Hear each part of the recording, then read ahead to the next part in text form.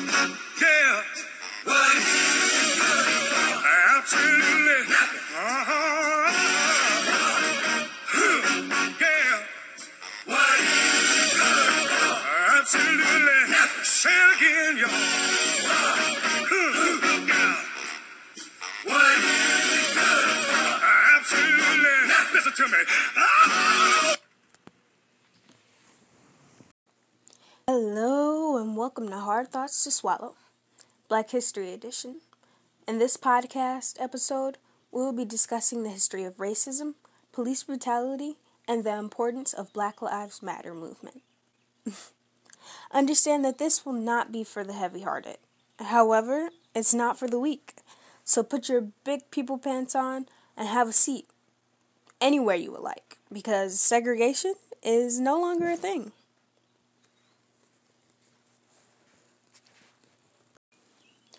When it comes to understanding the concept of race, I think it's a little too uncomfortable. Hard for most people to understand.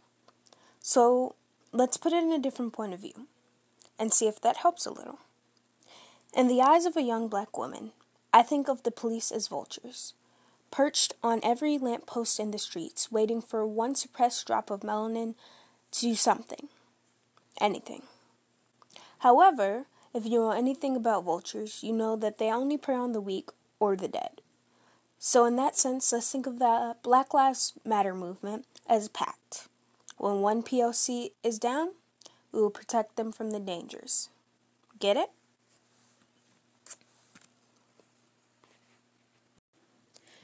When thinking of the Black Lives Matter movement as a pact, it creates a sense of unity, that we fight together to protect ourselves against the police.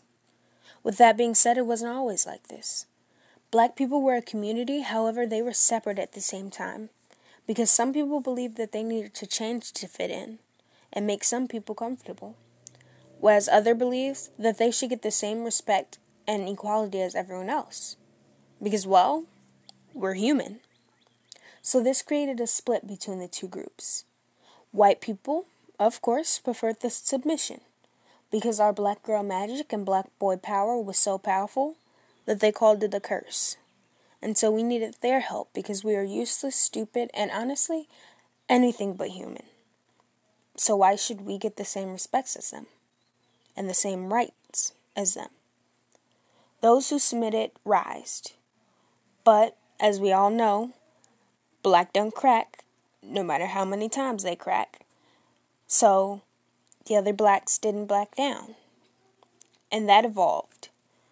Eventually, we made it into the 1950s, and we had Dr. King and Malcolm X, two great leaders who, although were fighting for the same rights, they were still separate in beliefs.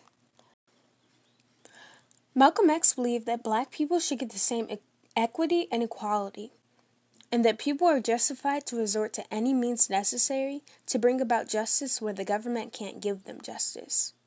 In other words, we fight fire with fire. Dr. King, however, believed that we should gain our equity and equality with respect and nonviolence. And nonviolence for him meant direct action, not passively in the face of violence.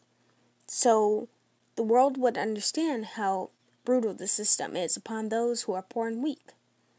In other words, they go low, we go high. However, even though they didn't have this on how to go about things, when it came down to it, like a pact, they protected each other and fought side by side. And that's what I like to call progress. However, even though they didn't have the same ideas on how to go about things, when it came down to it, like a pact, they protected each other and fought side by side. And that's what I like to call progress. Sadly, even with the progress they made, the separation they had created cracks in the united hands, just big enough for vultures to slip through with their batons and hate words taking us down link by link. That caused the downfall and assassination of two great leaders, taking us to what we have today, the Black Lives Matter movement. The Black Lives Matter movement is a movement that fights against wrongdoings toward black people. BlackLivesMatter.com tells us it was created by 3 black women, Alicia Gares, Patrice Cullors, and Apel Tamidi.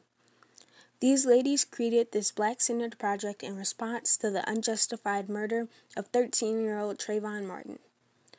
And this movement grew as black people, and let's be honest, POCs in general, started to realize that although much progress was made, the black leaders still have work to do.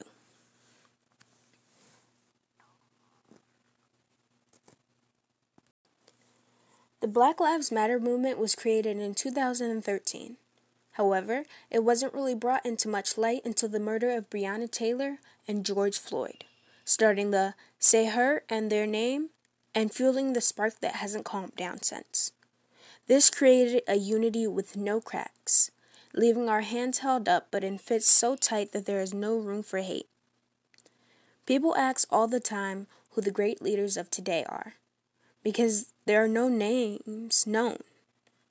But I believe that even though those brave young ladies started it, we as a community have seen the downfall of others and became so united that you don't need to know our names, just who we are as a whole and why we are here. We are here for the Black lives and to let you know that they matter. The great leaders are today as everyone who stands up and joins the fight for justice and equality. The reason there are no names known, like Dr. Martin Luther King or Malcolm X, is because there is no separation between us. So therefore, there is no room for downfall, only progress. I see struggle, I see pain, I see only the mess we made. I see things that I can't change, and it hurts my heart to say. I cry for the sons without fathers, and the pain that the mothers hold deep inside. And I fight for the future we're making. We can change if we face it, 'cause these tears won't dry. So I cry.